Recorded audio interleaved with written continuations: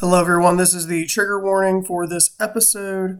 There are instances of sexual assault, and if that is something that is triggering for you, please know now that there are instances of that in this movie. If this is something that is triggering for you, please know that help is available at the National Sexual Assault Hotline at 1-800-656-4673. Again, that's 1-800-656-4673. And as our listeners, please know that you are not alone.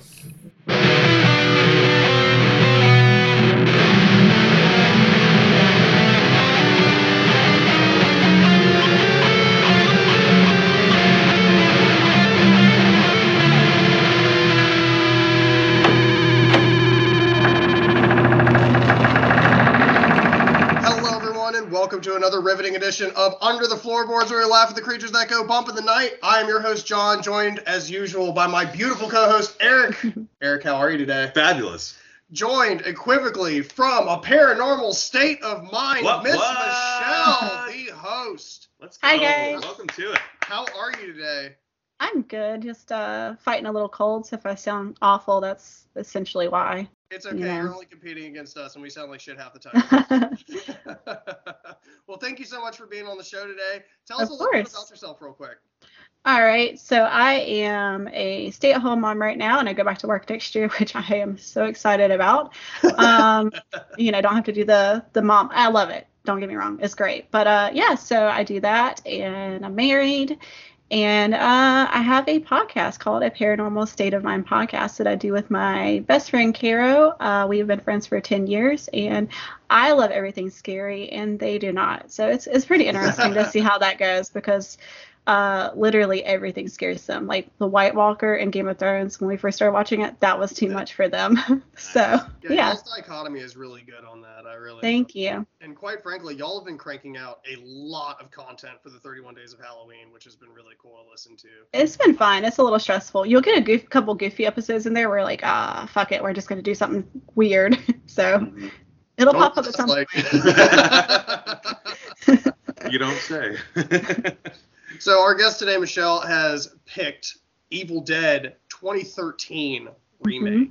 I was actually really excited when you picked this movie because this was actually my partner and I's second date that we went on.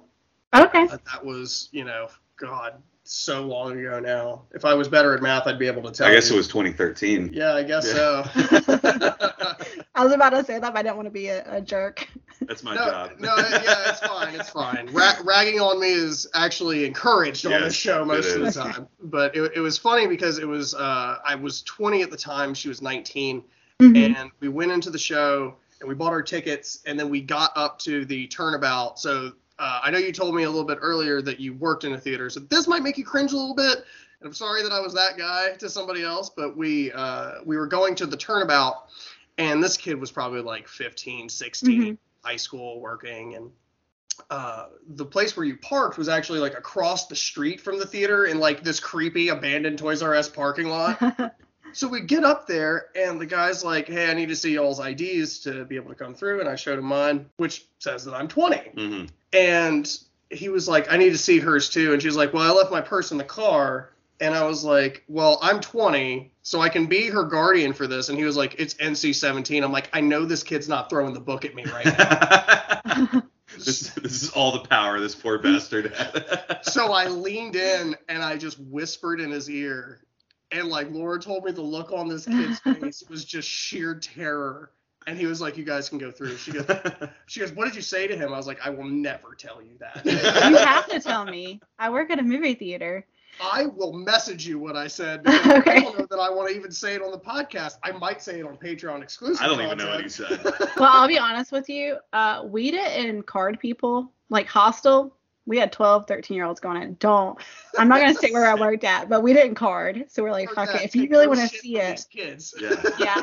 And then when we needed to kick out 20 kids at once because they were causing ruckus, I'd be like, get out. Go. All of you. Yeah. Get out of my way. I mean, if their parents are just going to drop them off, that's your fault.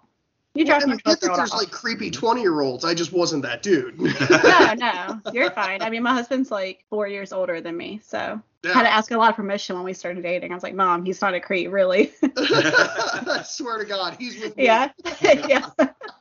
Yeah, so, I got you. So I know you and I watched this back when it came out, Eric. Mhm. I think this was your first time watching It's my first it, right? time, yeah. So actually, we'll start with you. So Perfect. what was your first impression of this movie? It's a cool, I'm always, we were talking about this earlier today, I'm always of the mind that when you remake something, you're doing it because you believe you can do it as well or better than the original, which normally doesn't track. However, when Bruce Campbell and Sam Raimi are the one producing the remake, you've got a shot. Right, yeah. So you can kind of I don't know, reimagine the classic story if it's the original people that did it working on it. For me, that doesn't bode illy. Mm-hmm. So coming on it with that frame of mind, I really did. I mean, it's not as good as the original. I'm not even gonna front and pretend it hits this the way that, you know what I mean. But it at the same time, it was nice to see it sort of refreshed. Mm-hmm. Kind of like an homage. Yeah. Michelle, what did you think about it? Like, for your first impression, like first time watching this movie. I loved it. I think nobody's ever really done a great remake of a movie. I thought Friday the 13th, I enjoyed it. I know it wasn't great. Yeah, it was this fine. one, I thought, well, I feel like I said a second ago, they did a good homage. You could see where they put so many elements into the original. And I'm sure there's somebody out there like, oh my God, you don't know what you're talking about. I'm not a big movie buff person. I love them. I can't tell you all the details of them. But as married to a huge fan of the Evil Dead movies, he said, this is probably the best that they would ever do. And like you said, I mean, they got Sam Raimi and Bruce Campbell in there. And I mean, what else can you ask for, I know, it was groovy. Yeah. But watching in the theaters, it was really fun because we got to go we went to the biggest town next to me is Wilmington, so we got to go to Wilmington and go watch it, and it was like 10 or 12 of us people watching it, so it was really fun. It was a good experience for us. So most definitely. And I think for myself too, I mean, it was a lot easier for me because I was on a date, so I was already pumped to go. And it was funny too because my partner at the time was trying to show me that she could hang. Because our first date was The Dark Knight Rises, and then we almost immediately afterwards went to go see the Evil Dead remake. And we had put some illicit substances in our bodies that had, I guess, adverse effects to certain aspects of the movie. But overall, it was so much fun, even in that paranormal state of mind. Oh, we got there. We got there. I still kind of had all of those nuances like you're talking about, and I'm sure that your husband's talked to you about as well. There were so many, before actually getting into the movie, just seeing Jane Levy sitting on top of that 73 Oldsmobile, I was just like, oh my God, this is already going to be a hit. But I guess before we move into it, Eric, would you like to tell us our itinerary for this movie? Let's get it. Like we said, 2013. This one is clocking at 1 hour and 31 minutes, I believe, if I'm not mistaken. Fede Alvarez is going to be directing this under the guidance of Bruce Campbell, Sam Raimi, and Robert Tappert. In terms of our top 5 billing, cast really kept it within that top 5 for this one. We know Bruce Campbell's at the end of the movie and everything, so we know who that guy is. But Jane Levy is Mia, Shiloh Fernandez is David, Lou Pucci is Eric, Jessica. See, I wouldn't have laughed if you. Jessica Lucas is Olivia. I had that shit together, man. I was like, man, I'm not gonna fuck this up. I'm not gonna fucking laugh. And Elizabeth Blackmore is Natalie, which my phone apparently auto-corrected to Matalie. I don't know what that means. But it's your new daughter's name if you ever have a kid. I guess, yeah. She'll be your second spelling mistake. God forbid. Yeah. So I will say, moving into this movie, this opening scene is the only thing that I didn't like about the movie. It felt weird because it was just first of all, it was just weird that it was taking place during the day. Yeah. Because you watch Evil Dead 2 and it's there's that weird part where Ash becomes a Deadite and then the sun comes up and he's not a Deadite anymore. And then the Deadites come back when the sun goes down. And heavily implies that this doesn't seem like canon. You know what I mean? It doesn't seem like this operates under the laws of the universe. And there's parts of it when you look at the Necronom de Montu or Necronom Ex Mortis, they never really told us which one they were going to call it in this movie. But there was some liberties taken that I did really like. It almost felt like prophesized a little bit towards the end. But we start off with an ancillary character running through the woods who gets tackled by two hicks that I'm sure are related, because they all, like, we see the whole family in the next scene and they look like they're straight out of like Hills Have Eyes kind like of the shit. Wrong Turn. I was so confused. I was like, what are they doing here? What's going on? Why are they here? The hillbillies. You have the one that's just like staring at the wall that he's wonky-eyed. What eyes here? Yeah, I was very thrown off about that. Then we meet the dad, who I guess has somehow run into this hick family that is in possession of the Necronomicon Mortis. And somehow someone has read the book and killed her mother, and now she's tied to this post, or I guess support beam in the house. Yeah, in the cellar. Yeah. Under the floorboard. Oh my God, you did it too. Look at how organic this is. Oh, there shit. you go. And I don't even think it was the generalization of the scene that was weird to me. I think it was how hard they were trying with this particular Deadite. Because, like, the Deadites in the rest of the movie felt really organic. They felt really on brand. And this one's like, I'm going to eat your soul. Actually, I think I did a better, like, that 80s was Deadite pretty voice strong. than she did. It came off to me as, like, tone setting. Like, we have special effects now. This is what you're going to get from this version of Evil Dead. So, but I did really like it when she's like, I'll rip your soul out, Daddy. I was like, ooh. That was scary. Yeah. And they really did do a great job of the eyes in that one. The Deadite eyes. Yeah, the Deadite eyes were really good. They were a lot more vibrant, as like compared to the first one. There was like that really dark red, but they were so big that they were easier to see. Whereas this one was like a cat's eye, like Salem's Lot glow. Right. Yeah. What Twilight was trying to do. Yes. Oh God, heard you guys talk about so much Twilight. What's the movie that you guys did that was like came out around the time around Twilight? From Within. Yeah, I was like, oh God, take me back to my theater days. It was giving me a bellyache. I had to work through all the Twilights. I actually loved doing the trailer for that one because Thomas Dekker commented on it, and I thought I was going to melt into the floor. Yeah. So we have, like, this scene that's, I think the gravity of the scene was supposed to hit harder than it did. That's kind of what my point is. For me at least, because it was like he starts pouring what I can only assume is blue gas on her, which is like the second time we see blue gas in this movie. Yeah. Was it blue? I thought it was yellow. I'm thinking about the end of the movie where we'll get to that a little bit later, but this liquid was that was gas. Like, yeah, that was actually discolored, good old fashioned. And then we light the bitch up and just get the. I thought it was weird that we had the screaming. Yeah. And then, like, in one of the other scenes in the future, we have, like, another snippet of the same thing. Like, we didn't just watch it happen. 4 minutes ago. And it's like when any movie does that. I'm just like, I was here, right? It's like, hey, in case you forgot, this happened. Totally. Here's a 4-minute trailer. Dude, that's why I ragged on The Conjuring so hard.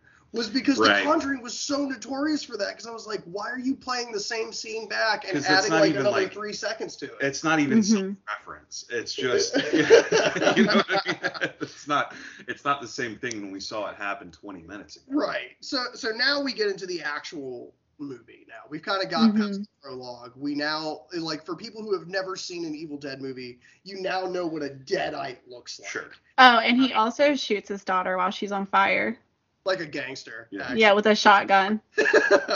Shotguns do work. Yeah. The shotgun, I've noticed a theme. You see the weapons being used throughout the movie, and I was like, oh, okay, so the shotgun's going to come and play. And I felt Spoiler alert. This movie, Raimi actually, or not Raimi, but Fede Alvarez kind of toyed with that a little bit too. Where it would be like they would look at one of the weapons and then they'd go to another one, and I'm like, okay, that'll come back. It'll be fine. Yeah. We're still gonna get it. I didn't feel like I was being cucked.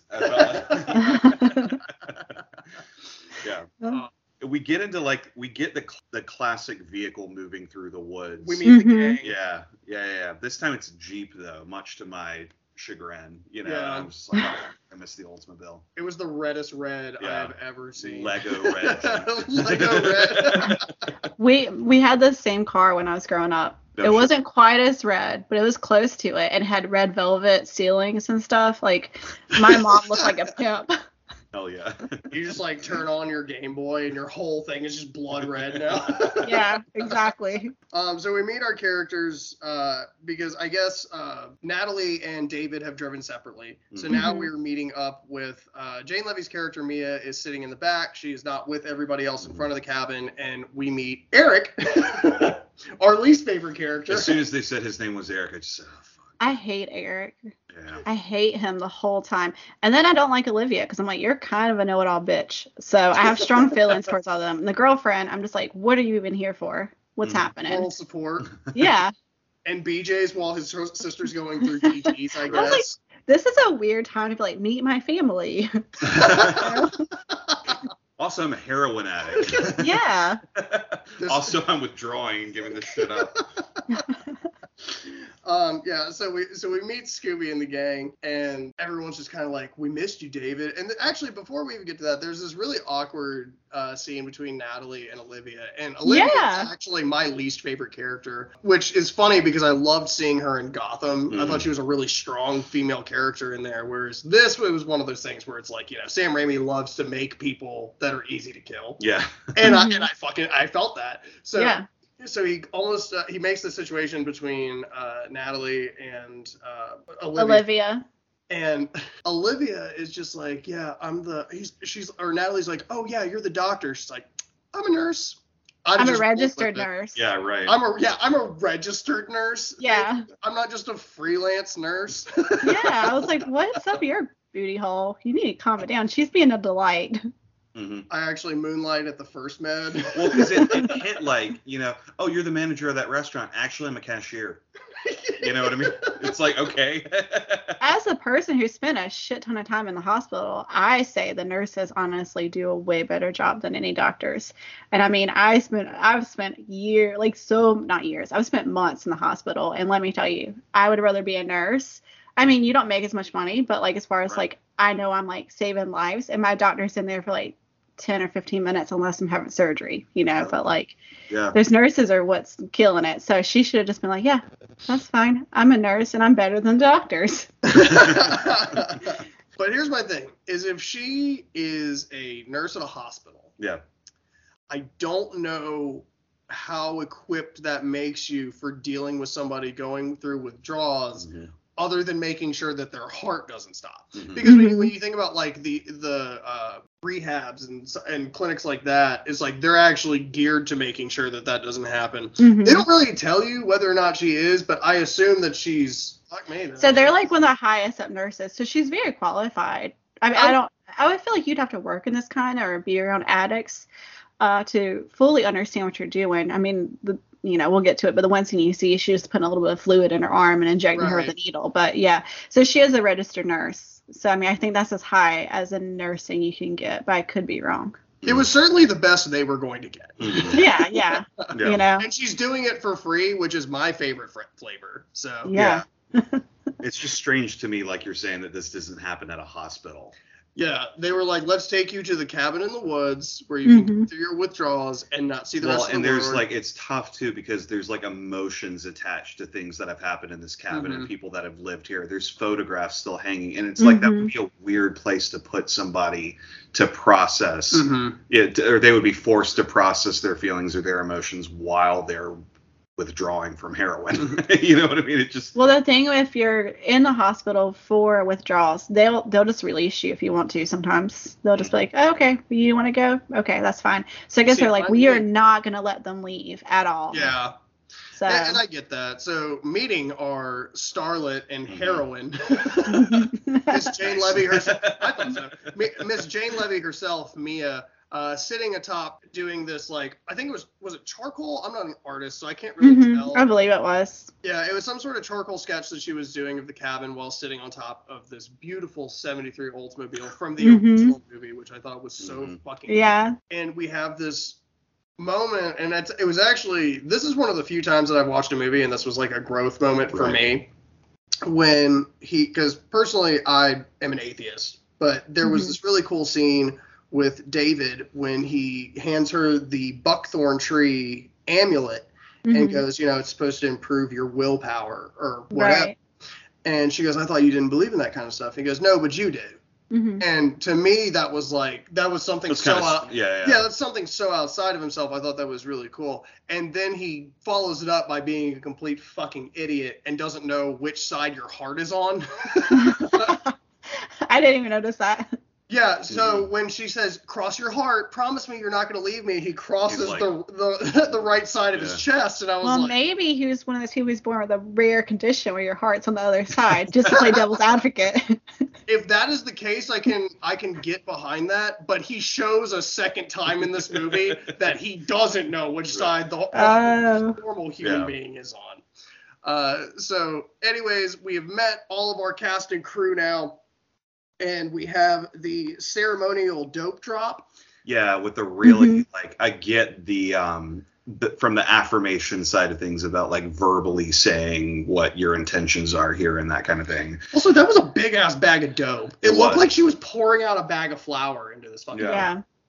Also, any animal. Sorry, go ahead. No, go, because you're about to say the same thing I was going to say. Any animals that is in that well is about to have a wild fucking time. Yeah. Whoa!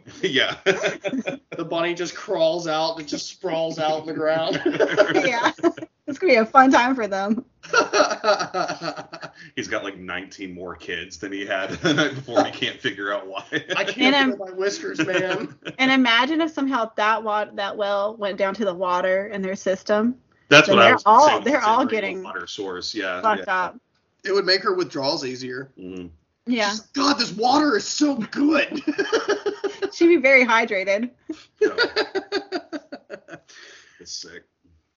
So then we kind of have this very short scene of David and Mia, and they're kind of reminiscing a little bit, but it's almost pointed because, she's beginning her withdrawals. She's not in the screaming and fighting phase or anything like that, but she is definitely starting to make little cuts and notches at him, because ultimately she was the one that took care of their mother while she was in the hospital, and David was someone who went off to Chicago and found a new job or whatever. Finally, yeah. Something to do with motors, I think. Mm-hmm. That's what he said. Yeah. You wound up working in some garage is what that's all they referred it to as the garage. It's the one in Chicago. It's the only one. Yeah.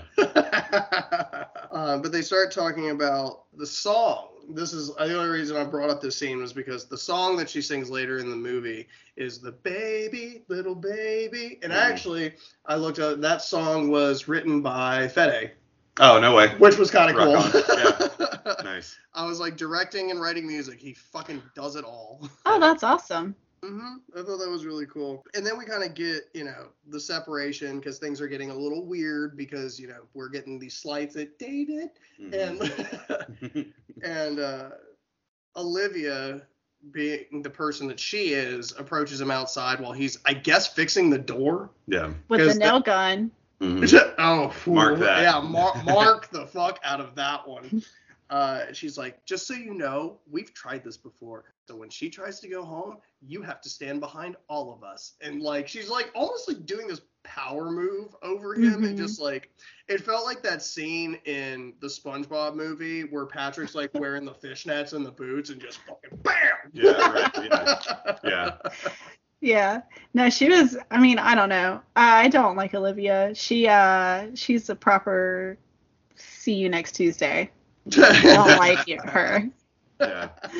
You can say it. It's cool. Okay, that's fine. I love that word, but people get very offended by it, but I love it. We went to Ireland and everybody said, I was like, yes, exactly. I love this. Also, anybody who listens to our podcast knows that we are exceedingly offensive. We're not racist or murderers or anything like that, but I just like the word cunt.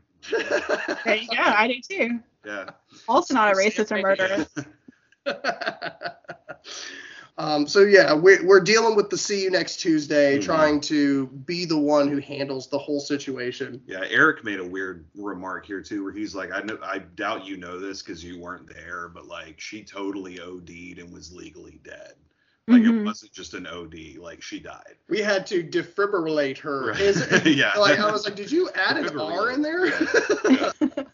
You threw a hard R into defibrillate. Yeah. But also to cut back to when they're talking, you can see pictures of them at the cabin as teenagers. I mean, I guess it's just kind of those things where like they all felt like they were abandoned, you know. So I mean, I also hate them. So I'm like, you don't have to, you know, be a bitch about it. But like also you can tell there's like some hurt and some anger behind like quote unquote abandoning Mia and then, you know, their dying mom. So. And I think something that they never touched on, and there might have been clues in the pictures that I just didn't pay attention to, but I think that Olivia had a thing for David the entire time. Yeah, I can see that. I think that was because Natalie was a new character. Mm-hmm.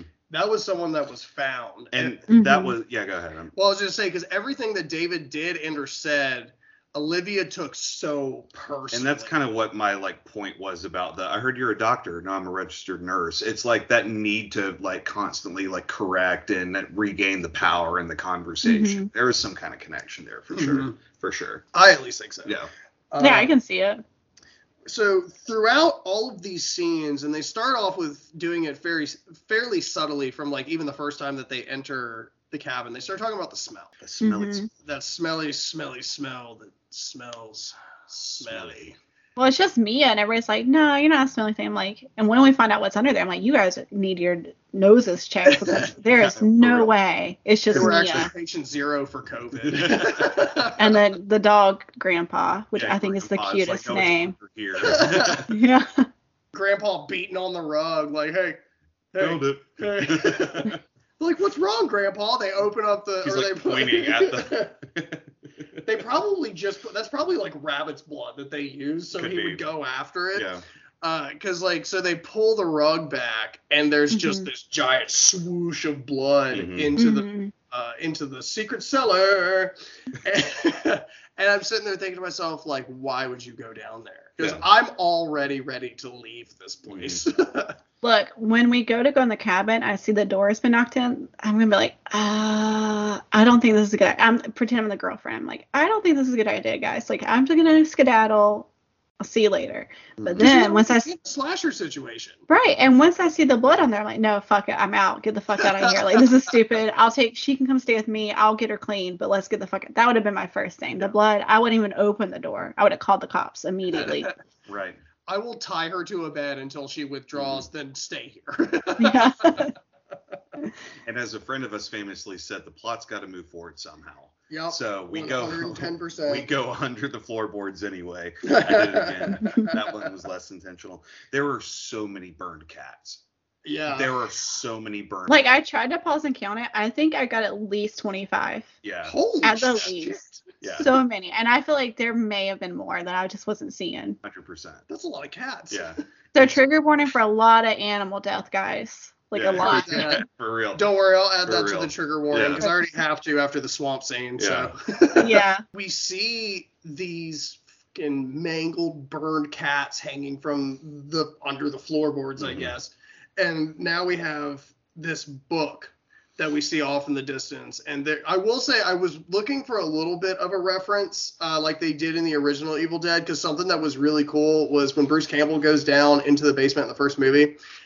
When he finds the book and the tapes, there is a sign for The Hills Have Eyes. Maybe that's what the first scene was about. Could be. Maybe that was He brought it in that way. He's like, let's get us some hill folk in here. Yeah. Oh my God. Maybe it's all coming together. But anyways, so the book is wrapped in a black contractor bag and bound in like barbed wire. Yeah. Which I don't think there's a better way to say don't open this. Right. Exactly. And the way they kind of did this in this, so they bring it upstairs, or Eric does, I guess. And sorry, I didn't know why I needed to look at you for that. And that's kind of why I just groan when I hear my name in movies. Eric.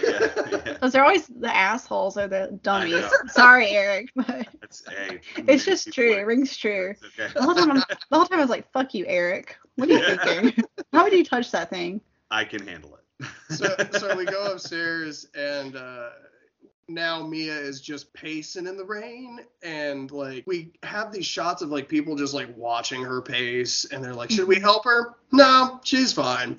And then I kind of put this down as Eric's a fucking moron. Yeah, Eric fucks up. Because he opens the book. Anyway. Yeah, he clips through the barbed wire, and the first page they open to says, "Don't read this book." Yeah. Well, before that, you see him bring it upstairs, and he has the shotgun and the shotgun shells. Mm-hmm. So there's the other shotgun clue. And then she's like, we shouldn't have brought this up. And, and I was like, well, yeah, listen to Mia. She's talking about the smell. This bitch knows what she's talking about. She's telling you everything not to do. And you guys are like, fuck it. She's a heroin addict. So can't trust her. She's one with the world. And it kind of like that, like you said about the page, like with that written out, it hit like an episode of Looney Tunes where it's like, don't go into this cave, and you go like 5 feet in. It's like, seriously, turn around. You know? Yeah. I mean, that's what it said. It was like, don't turn this page. And he's like, okie dokie, I'm going to turn it. And he's like, seriously, don't read this. And he's like, I'm going to start doing the wax scribbling thingy. And that pissed me off so much. Because I was like, how the fuck? You literally ignored every warning sign that was in English. Mm-hmm. I'm not even talking, I'm not even talking about the Sumerian text. I'm talking about the people who opened this book and wrote it in, I guess, blood. I got like halfway through it, I'm like, oh shit. No. But he does read the words, and I will say, this is always my favorite part of an Evil Dead movie, because my favorite Sumerian word that they use every time, I don't even know if it's real. I'll be honest with you. Yeah. But that just not Sumerian. Yeah, I'm not Sumerian. But that mighty just Gunda, and like, you get the fucking Raimi cam shooting through the woods, and everything's like bam, bam, bam. Right. And the fucked up part of this is it hits Mia. Mm-hmm. It hits fucking Mia, not the dumb piece of shit who made all of this happen. At least in like the original Evil Dead, they just set the tape player down. Right.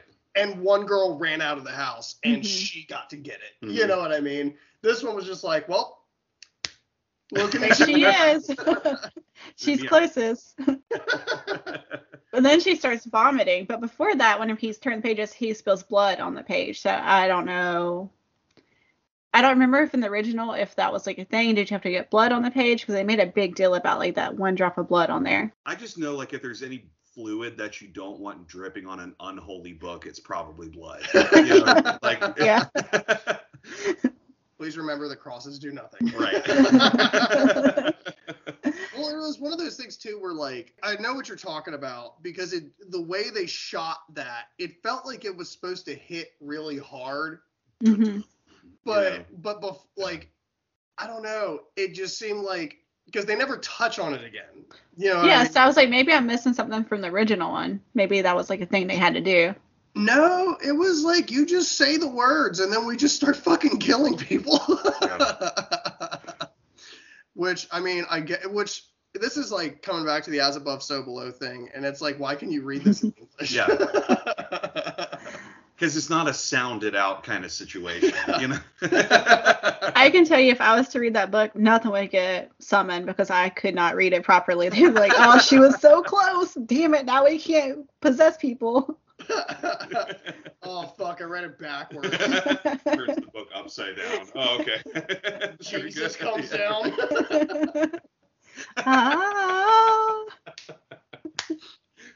The rapture. That'd be one hell of a plot twist. If you read it this way.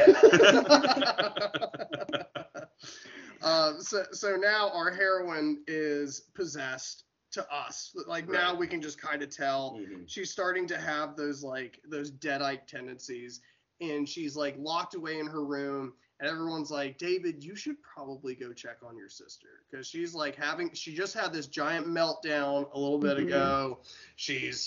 I don't know if I want to give her more horse trank yet. Yeah. She might OD from that. Dude, I'm telling you. That doesn't seem like a healthy use of like, you're sworn to do no harm in medicine and that kind of thing. So it's like, I don't know. If horse trank can kill Keith Moon, I don't need to be doing it. and Eric, you commented on how amazing the acting in this scene was. Levy's performance from this point forward was unbelievable in this movie. Yeah. And it was funny because the way they cut that scene up was actually sprinkled throughout the original trailer for this movie. And it was funny because a few times have I ever jumped during a movie. Mm. I have done it during The Dark Knight, which is weird enough. And I have done it during this movie. And when David sits down and says Mia, that snap reaction of her turning her head, I was like, oh, I was like, oh wait, nothing's happening. Everything's fine. Yeah, she's an amazing actress. The look of madness that was painted across her face is something that people try to pull off in acting a lot, and it just always comes off a little bit overacted. This looked genuine terror mixed with an absolute loss of all semblance of control and everything, and it was so spot on. And the way she dialed back her speaking for that whisper between her and David was so haunting. Like it was incredible. And she had the wild eyes, and I mean, she did great.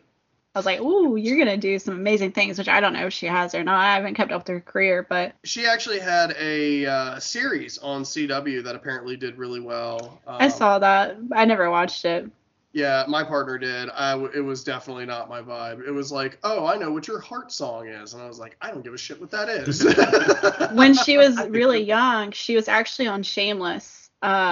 She played Mandy for like a couple episodes before I guess she left. I don't know why, but that's all I know her from is playing Mandy on Shameless. Cool. Oh, okay.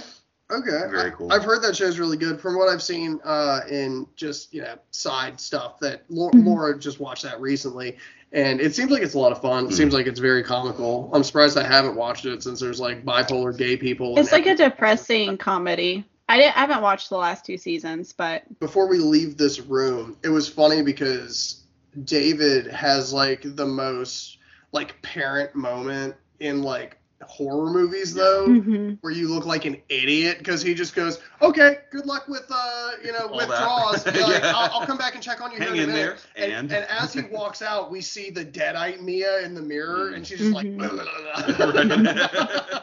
Which... actually I remember in the theater when I was watching, I was sitting next to, it was like my husband's beside me, I was in the middle, my friend was next to me, and he went to grab my hand, and he accidentally like fully felt me up, and I was like, so every time I watched that scene, I was like, just me accidentally getting felt up by like my childhood friend. Well, so now I think we get into, she has her complete meltdown. Actually, I skipped ahead because before this scene was actually when she tried to leave. She steals the car, she runs it into she sees like the deadite version of herself on the road, swerves, hits the river. And so now she's starting to hear like people call out for her and all this kind of stuff, and I think there's a reason that we skipped this part, but we need to, just for people that are going to watch this movie at some point for trigger warning purposes. So anyways, as every Evil Dead movie has, there has to be a sodomy scene, because apparently that's just how it has to start every time. So we get to the swamp. Mia tries to get away. She gets through, like, I will say the foliage in this movie was incredible. Like, it was so beautiful. It was so creepy. Like, it was like all of these dehydrated thorn and bramble. Looking like some Maleficent shit. Yeah, exactly. It's very haunting. So we get to the point where she kind of like gets pulled up by the trees, and the deadite version of herself opens her mouth, and so usually like in these Evil Dead movies, there's just like a stick that they do it with, and it's just but in this case it was like, again, they had special effects now. It was like a foot in diameter and just like crawls all the way up there, and she just like lets out this primal scream. It was also thorny. Yeah, I try not to think about that, and I don't even have one. I mean, you have something that can be shoved. Something you can shove something up there, so just mix it up. But yeah, it's very thorny. I watched it. I was like, ew. Yeah, I'm horrible. To make the me so thorny jokes. I've got one lined up here in a minute, and you're gonna like it. I'm excited for it. Okay. Yeah. So, do we move back to the cabin, or? Yeah. Now we're in the cabin now. Okay. Mia's having PTSD. And I'll pass it back because that's all I got. Or PTSD, or whatever you want to say. I hate editing. So yeah, she was actually left by David to deal with her PTSD. Yeah. So now we know that she is full on possessed because that's actually how Deadites possess people is by raping Unfortunately. them. Yeah, unfortunately. We didn't ask for it. Yeah. They just did it. It's not an Evil Dead movie if you don't have a tree rape. So I guess not. Well, they managed to do Army of Darkness without it. Well, yeah. It wasn't a tree. Well, okay, I'll change it. It's not a Evil Dead movie if there's no rape scene. Yeah, you. Thanks, Raimi. That can't be your go-to. Sam Raimi. All right. So moving on past that. So now David is kind of conversing with Scooby and the gang and just like, hey guys, like she's going through some shit right now. He's being the understanding brother. And then there's just this super dark shot of like Mia's feet moving with the double-barreled shotgun being dragged behind her. And I was like, it has come. It is time. Conda! And I think it's funny that you pointed out Scooby and the gang based on what happens next. Jinkies. Yeah, well, Scooby doesn't turn out so well for Scoob, as we find out. No. We forgot to add, so while she's doing this, like, while this rape scene, sorry to bring it back up, is happening to her, stupid Eric is sitting there reading the fucking book again in the cabin. I'm like, Jesus Christ, Eric, lay off the fucking book. Yeah. Like, get off of it. Put the barbed wire back on the book. Right. Wrap it up in the plastic trash bag. Staple that back on there. You can tell he's a doomer. Oh, God. He's the worst. Oh, he's really into shit like that. Could you imagine? Because they are a couple. Could you imagine having to be around them? It'd be depressing. It would. After listening to David's dialogue through this movie, no. Because he was it was so funny because he was so supposed to be the Ash character. Yeah. But it was Mia the whole time. So anyways, yeah, we have these, the reason that we're kind of having these flashes is Grandpa is dead. He got beat to death with a hammer. And then David's like, yeah, what the fuck? Mia, she's in the shower, opens the door. Mia! Burning to death. Right. Yeah, she's just boiling alive in there, which I don't understand what that little box is. The little... Oh, the furnace? The pilot light. Oh, is that their pilot light? Okay. Yeah, so that's just like an old school, like that just feeds more gas into it for their water heater. Gotcha. Because I think back then it went through like a direct line, so it was just heating the pipe that was going up through. And I think they used like iron or some shit. I'm glad we improved on that technology, because your kid's just down there, you know. How hot is it? So now, we're trying to like deal with Mia. We're like shooting her up with horse trank. We're trying to and it's so funny too, because like Eric commented on the fact that when she's walking down the hallway, that Olivia was like, I put enough horse trank in her to put a horse down. Yeah. And again, you killed her. Not my registered nurse. You know. I was like, a horse? A whole horse? She's a little girl. Yeah. She is. Jane Levy's like 45 pounds. Yeah, she's tiny. So now we have the shotgun dragging, and it's starting to like raise up. And David's like, Mia, put the gun down. Mia, put the fucking gun down. And it's funny because like when he first says it, the gun is actually like touching the ground. It's down. Yeah. And I was like, dude, I don't know what part of you think like there's like 3 more steps that have to happen before you're in danger of being shot. Yeah, and it was like the most slow motion, slow burn ever for her pulling up the shotgun. My thing is, I love my sister with all my heart. If she pulled a gun on me, I would know that it's not her.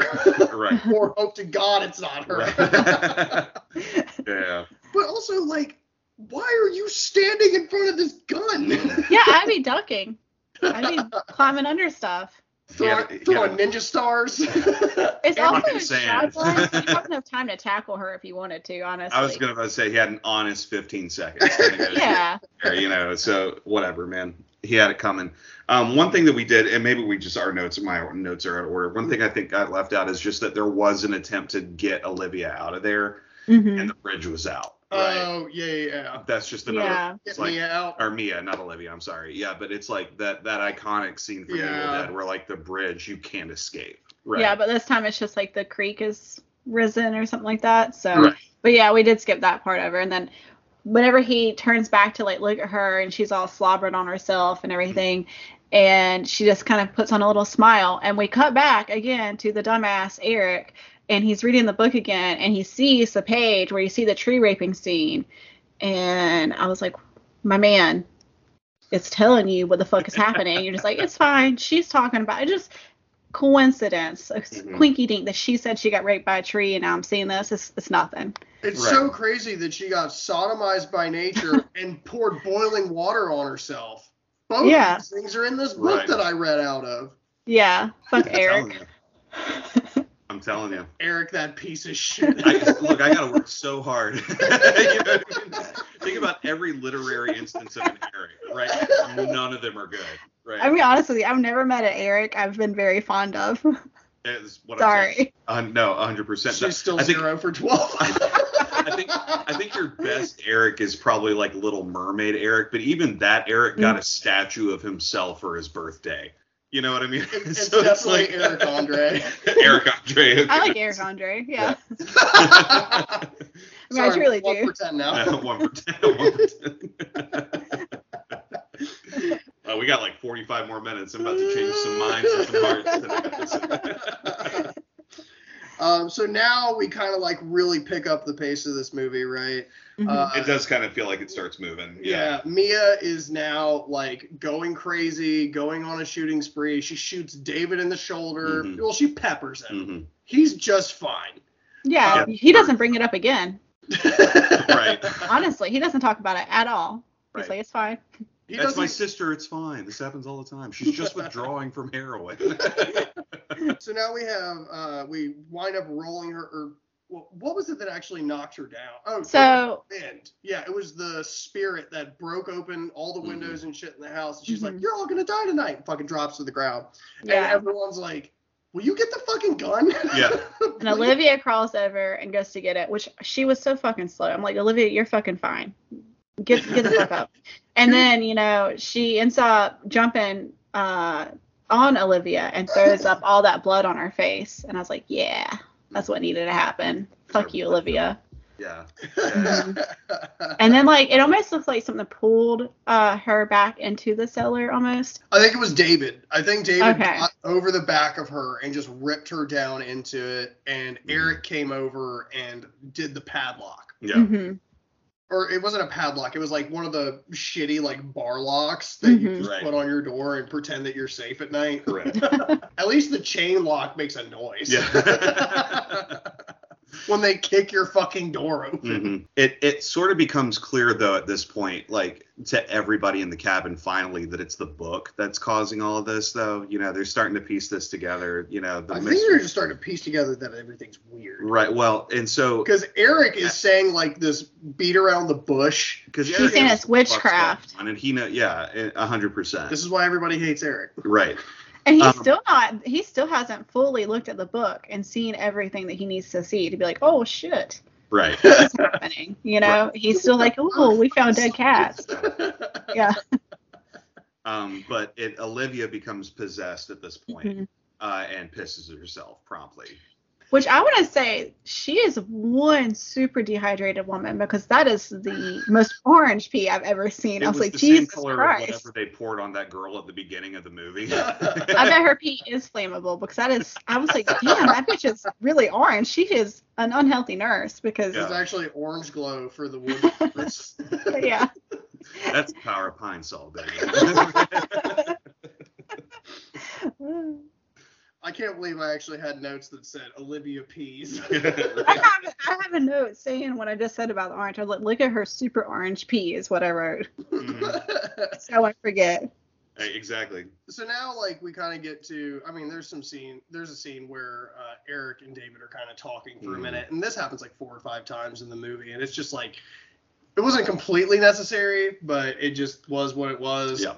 So then Eric's like, I'm going to go check on Olivia. And this is probably one of the creepiest things that I've ever heard in a movie. When he opens the bathroom door, you can hear that grit on the flesh from the tearing. Yeah. Yeah. That wasn't slicing. That was tearing. Yeah. Yeah. Just and it serrated, lacerated the inside of her cheek.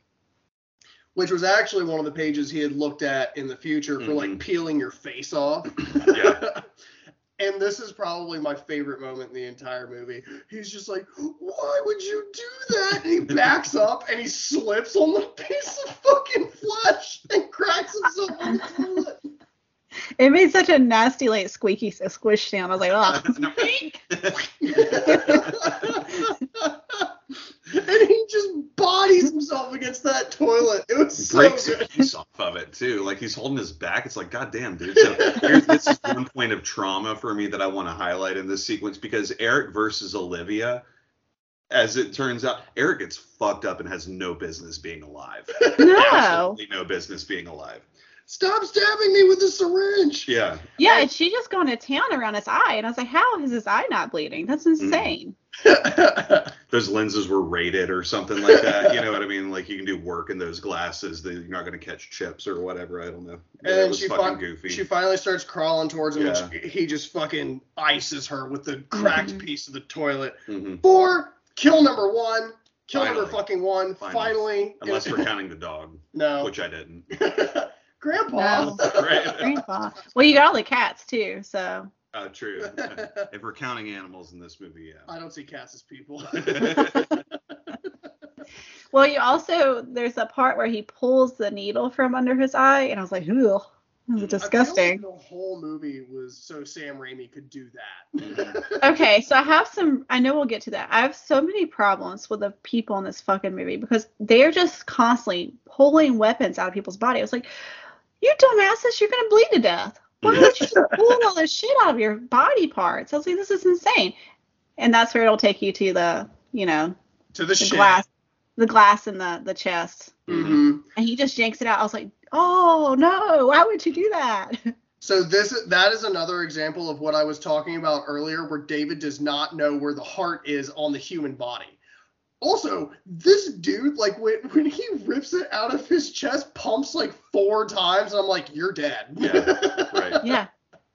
There's 3 times I was like, and Eric's dead, and then I had to come back and like, fuck, he's not dead yet. I hate it when that happens. I wrote it down as David is not a doctor. Yeah. And his girlfriend's just sitting there like, it's okay, it's fine. Like, I'm not going to help out. She's like, I'll find duct tape. I'm like, you can't duct tape a heart together, man. Hey, listen.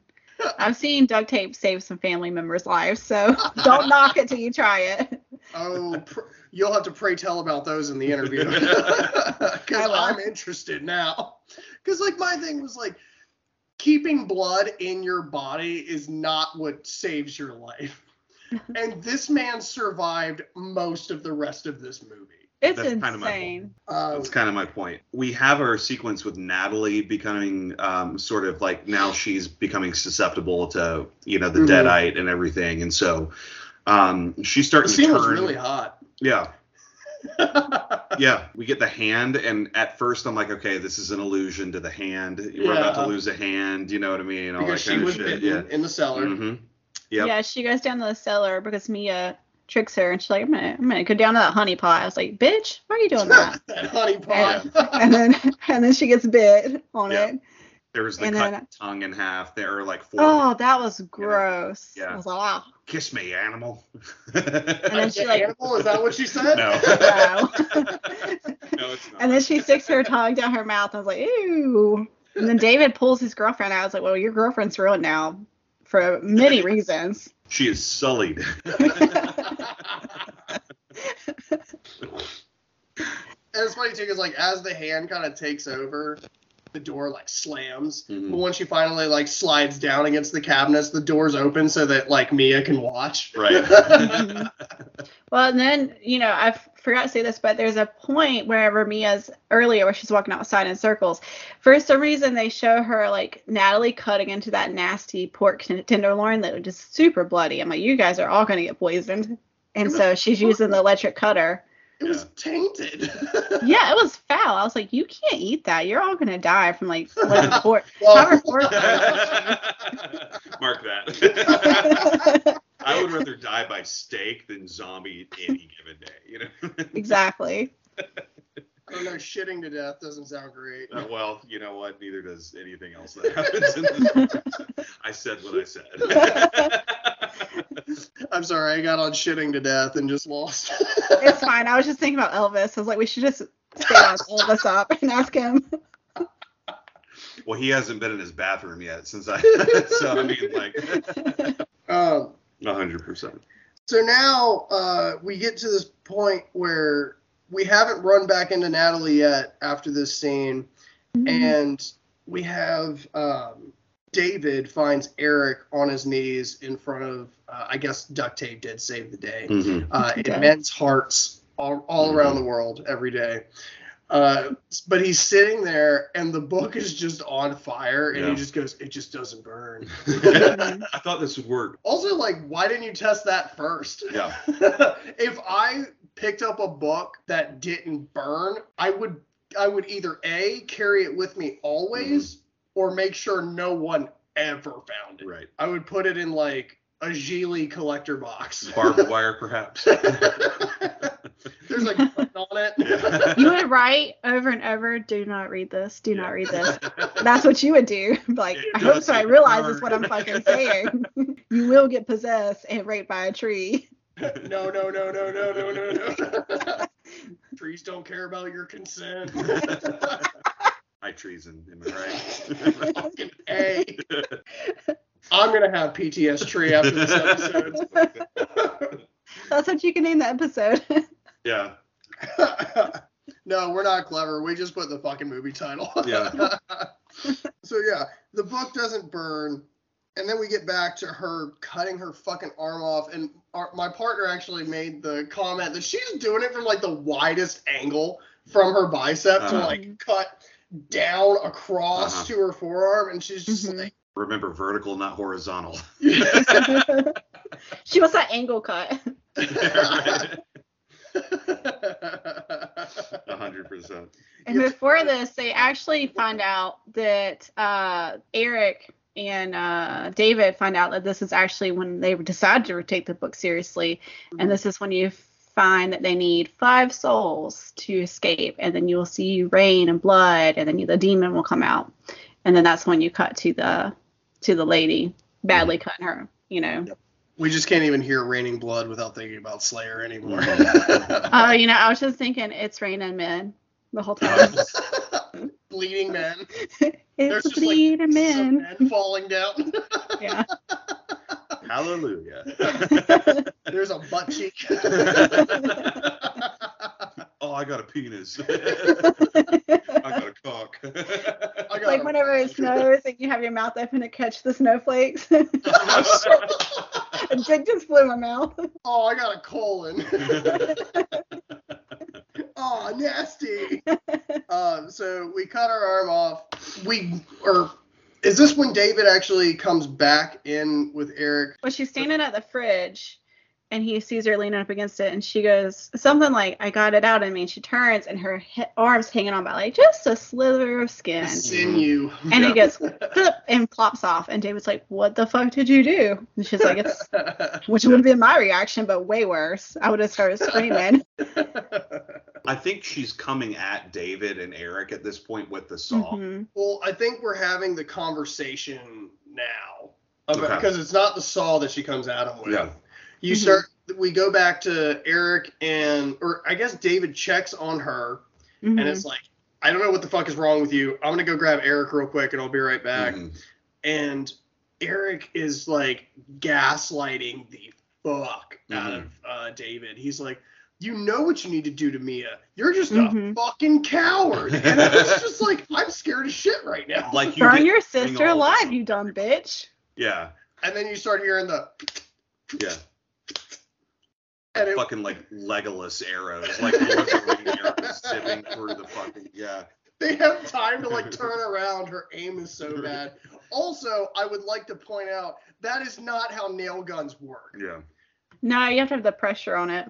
Yep, there is a safety compressor on the very front of it. So unless she took a piece of duct tape on either side and pulled it back, which very possible. It can save lives and take lives. Yeah. I just have trouble believing that a Deadite wouldn't just pick something else up if it wasn't working. So now, like, I will say, even though Eric is the worst character and everyone hates him, he has the shittiest time in this movie. Like, he gets it handed to him. I think he survived this movie for so long to get more fucked up. Yeah. He's like Curly from the Three Stooges. Exactly. Well, that's why he's laughing later, you know. Yeah, because it was like, she comes in, she's shooting. She shoots David like 3 times in the leg. And he's like, oh, fuck, my thigh, and falls over. Where she shoots Eric like 12 times in the arm and like in his leg. His hand. Yeah, all over the fucking place. And he's beat the fuck up. And he's like, get the shotgun before she comes back. Please. Well, and I don't know how it happened. He somehow gets a hold of the nail gun too. And he just starts shooting her in the face over and over. And I was like, damn, look at you go. That was such a mistake. Oh, yes. She I guess she just put it on the ground and picked up a crowbar and just beat David with it for a minute until, like you were saying, Eric just starts busting rounds in our girl.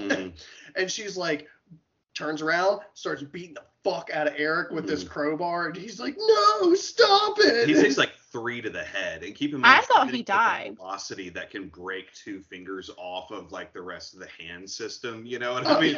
So the fact that he gets hit 3 times in the head and still doesn't die with that same level, I'm just saying. And she rises for that last, what should have been the killing blow. Well, actually, all of them should have been the killing blow. He should be dead. That's exactly already. my point. Yeah. She raises it up and she does the Deadite twitch or the monster mash, I guess. And as she raises it up, you just see the shotgun blast blow her other arm off. Eric goes, do you need a hand? It was so funny because mutilation was another one of the things that kills the Kandari spirit or the Deadite that's inside of you. So the last moments of this girl's life were horrible because she turns around and goes, David, why does my face hurt? Right? She crawls on the ground with her nubs, and she's got 8 nails in her face. He's like, it's okay, baby. I'm like, no. He's just cradling her. I love my husband. We've been together for 15 years, but if he came up to me and I was like, get the fuck away from me, and I would shove him away. There's no way. There's no way. We have a blood nail all over me. We have a leave behind relationship. The best part about this scene and watching it in theaters for the first time was that scene where Eric just starts laughing and crying. The entire theater started laughing. Because it was this moment of reprieve for everybody.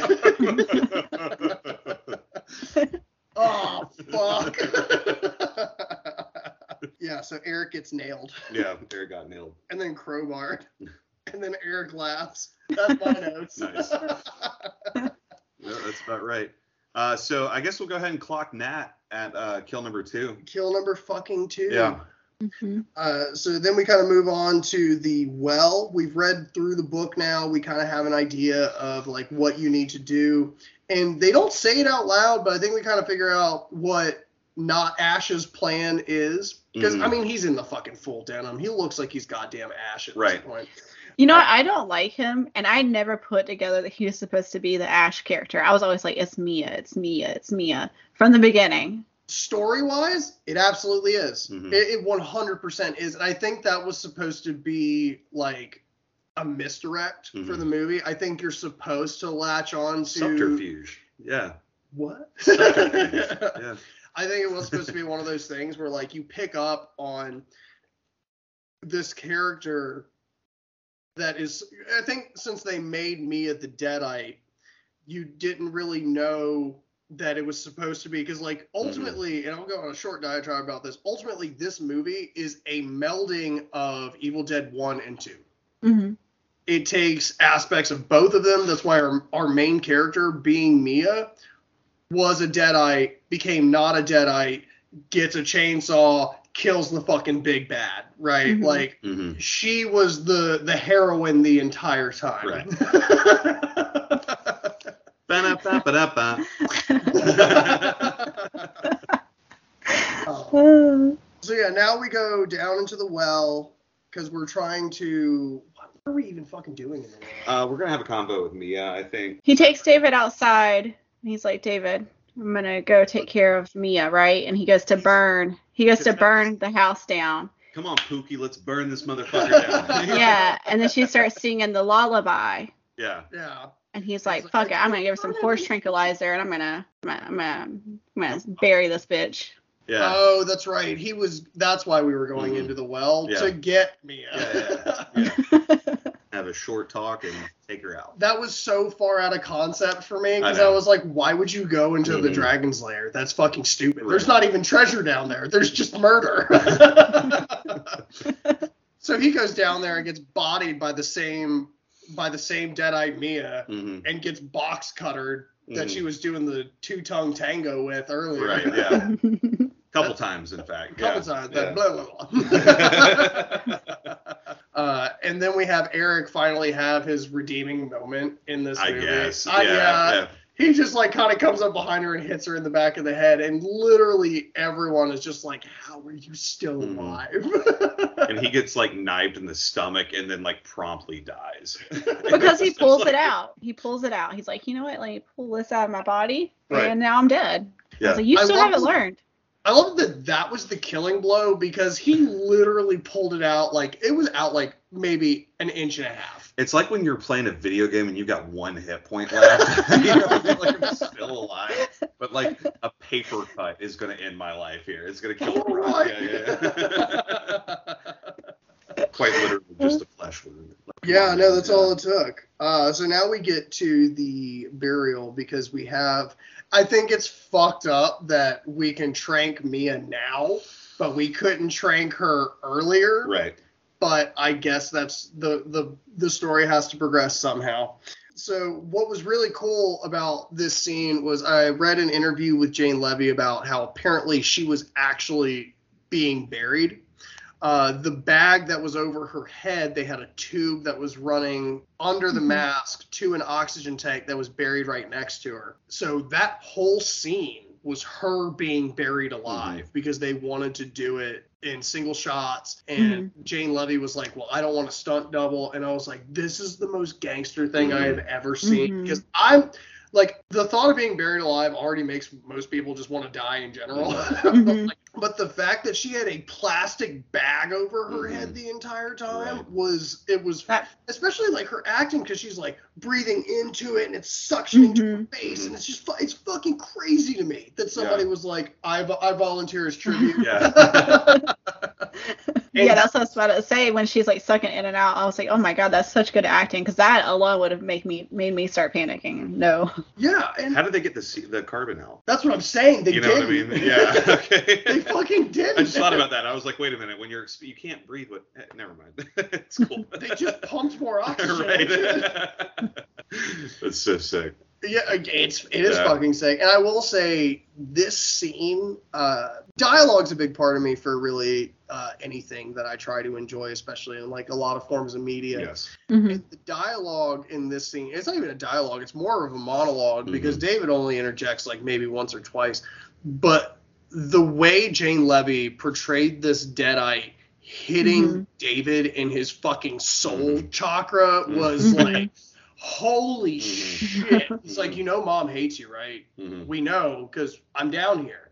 Yeah. She's getting like raped next to me. Right. Yeah, she says, I know your mother hates you, and she waits for you in hell, and starts doing this like that creepy breathing thing where she's just like, and I was like, ooh, she made him feel like so bad.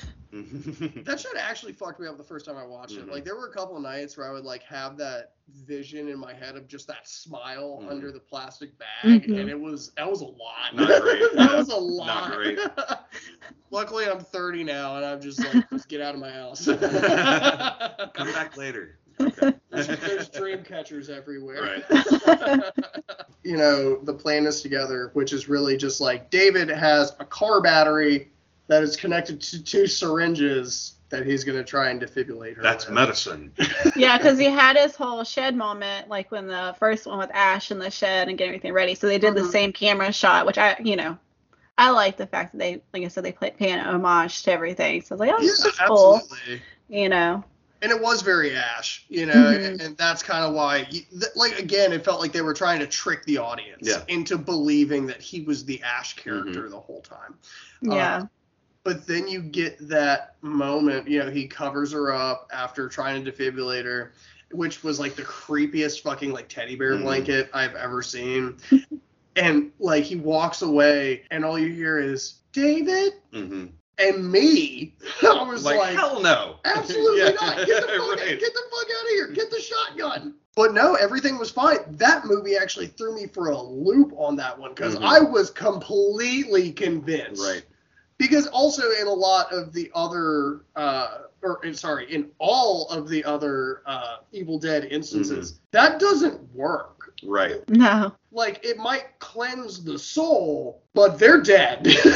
There's just a page in the book that we haven't seen yet that uses 2 syringes and a car battery, and it has the little spirit flying away from the body.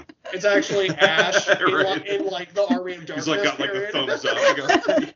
This works. So this is where I think the one thing that I'm like I have a huge problem with this movie is she looks beautiful again. I'm like, no, you were possessed. Your skin was boiled. You were just buried. Why do you look beautiful? You had a plastic bag over your head. That's my biggest complaint about that. I was like, what? You could have done. Where did he get the red dress to? I was like, where the fuck did he find this red dress? Like old timey looking. Those are my biggest complaints out of the whole movie. It also heavily implied that he like saw his sister naked. Yeah. Yeah. I really tried to block that one out. It's like, no. Well, also, to your same point, we literally just watched Natalie come back mutilated, with still missing both of her arms, which I guess you don't regrow those, but like, fuck, dude, like she still has nails in her face. But you can like regrow skin, though. You know what I mean? It's like, it's just one of those like, I don't know. Well, I don't know. Movie's got to move forward somehow. Right. So now we have the team. And David's like, okay, well, I'm going to go back inside and burn the house. And this was one of those moments where I was just like, well, I think we all knew that he was going to die. Yeah. But in that same vein, it feels like after all of the shit that he went through, he just got pumped. Yeah. He just didn't look behind himself and just goes, the fucked up part, actually, now that I think about it, is the fact that he used the needle nose, like, wire cutters to kill him with, which is what Eric opened the fucking book with. I'm like, that is fucked. That is so fucked. Because that's so many degrees away from anything that David even had to do with. Sure. Yeah. So now he's walking out.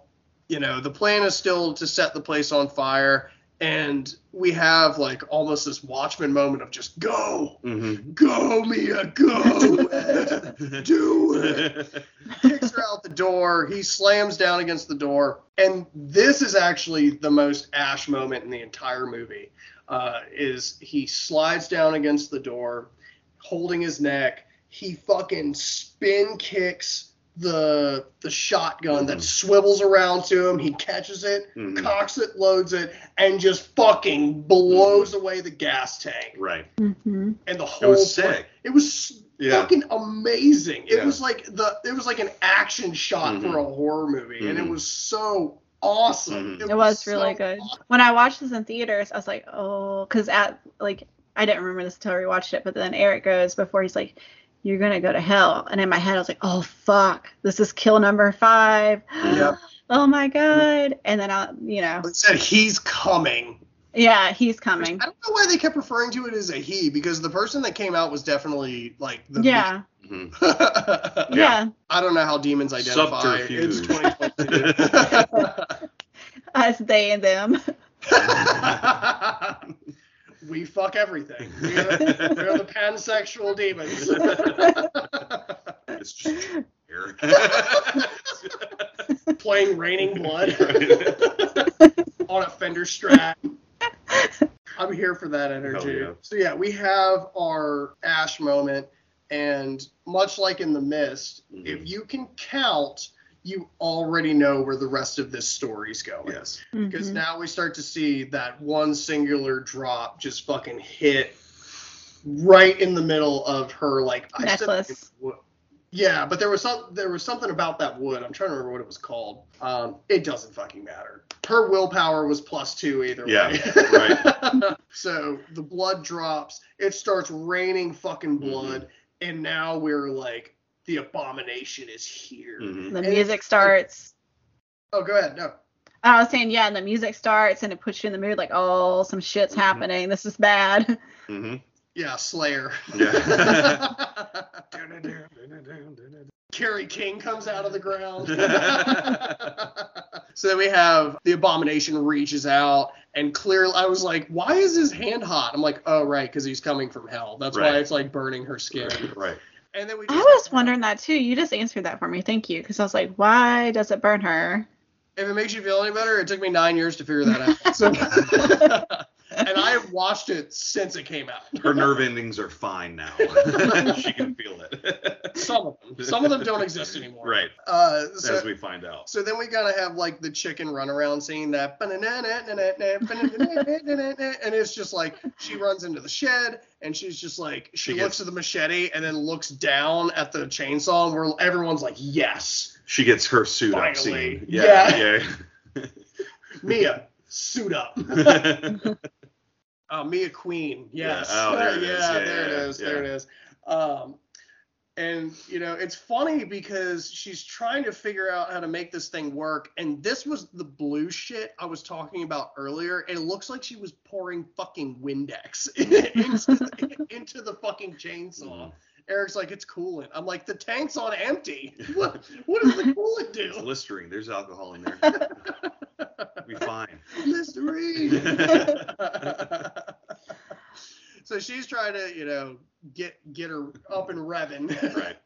And that shit's been sitting there for decades. That ain't just gonna come on. Yeah. So now she's like, there's like this weird like causeway corridor thing that's like, there's space between the wall and the interior wall. It's so weird for a shed. Yeah, that's what I'm saying. It's a reinforced ass shed. The best part is, like, to me, I was thinking, like, I would honestly kind of take the machete because you don't have to turn it on. Yeah. And as it turns out, as she's like going through this little causeway, the machete just starts like going through the fucking wall. And the only thing that kind of like fucked me up about this scene is her legs are like up, like her knees. Because she's crawling.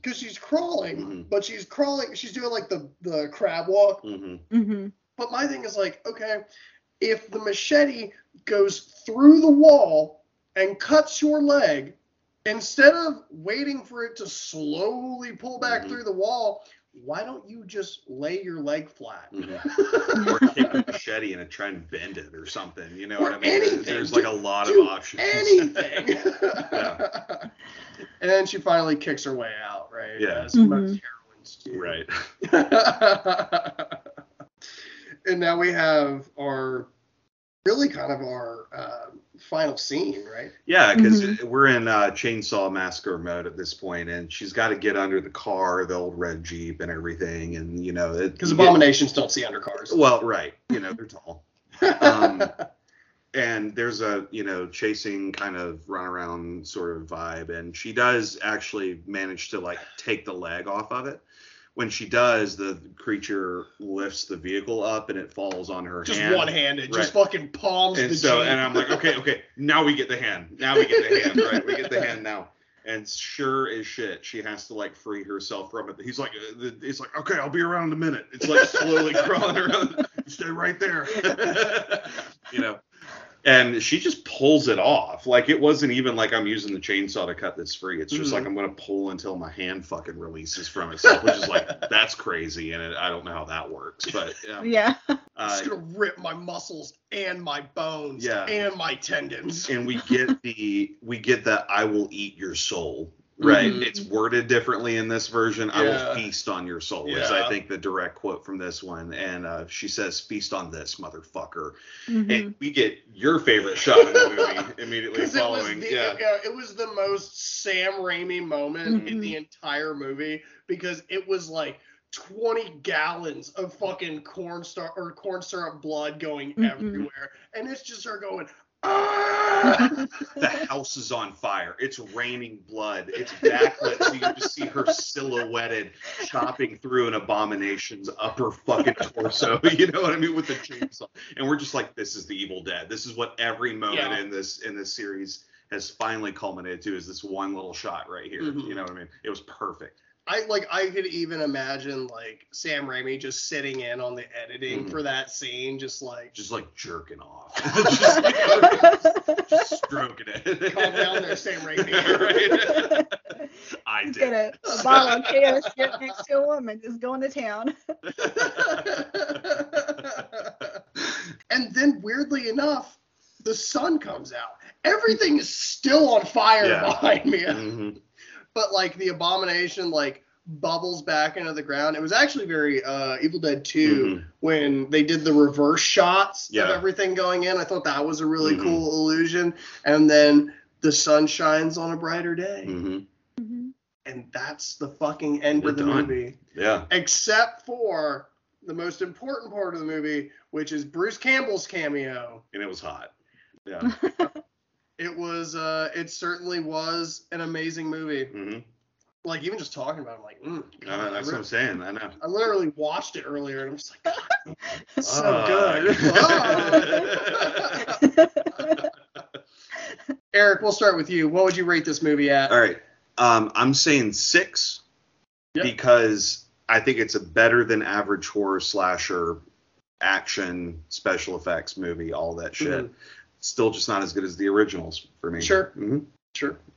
Would you watch it again? Yeah, totally. Hell yeah. Would you recommend it to somebody? Yeah, totally. Watch the originals first, though, because this is definitely... There's a lot of nuances. And this, I don't want to use the word fan service, but this feels closer There's so to much like... fan service in it. Well, and that it feels like they did this for the fans of the original series. Like, if this was somebody's introduction to it, I think they'll be very confused when they go back and watch the originals. And so it's like... you have to watch A New Hope, Empire, and Jedi. You know what I mean? It doesn't matter which other ones you go to at that point. Everybody's going to have their preferences, but I think that you should absolutely watch this one. Watch it last. Yeah.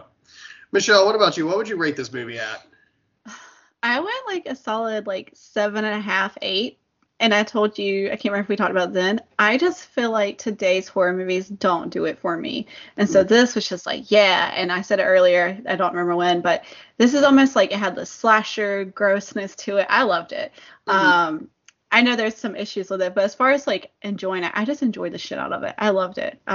This is my second time watching it, and then I watched it again today, so that makes 3 times. But every time I'm like, oh, this is so exciting. So you definitely watch it again. Oh, yeah. Yeah. And like I said, it's just because I don't like most of today's movies. So this one I was like, this is really good. This is a really good movie that, I feel like held up even, 9 years later. Absolutely. And honestly, when you look at some of the bigger slasher, the bigger budget movies like this, they still don't do it to the same gravity that Evil Dead was, because Evil Dead set a precedence that Evil Dead gets to do.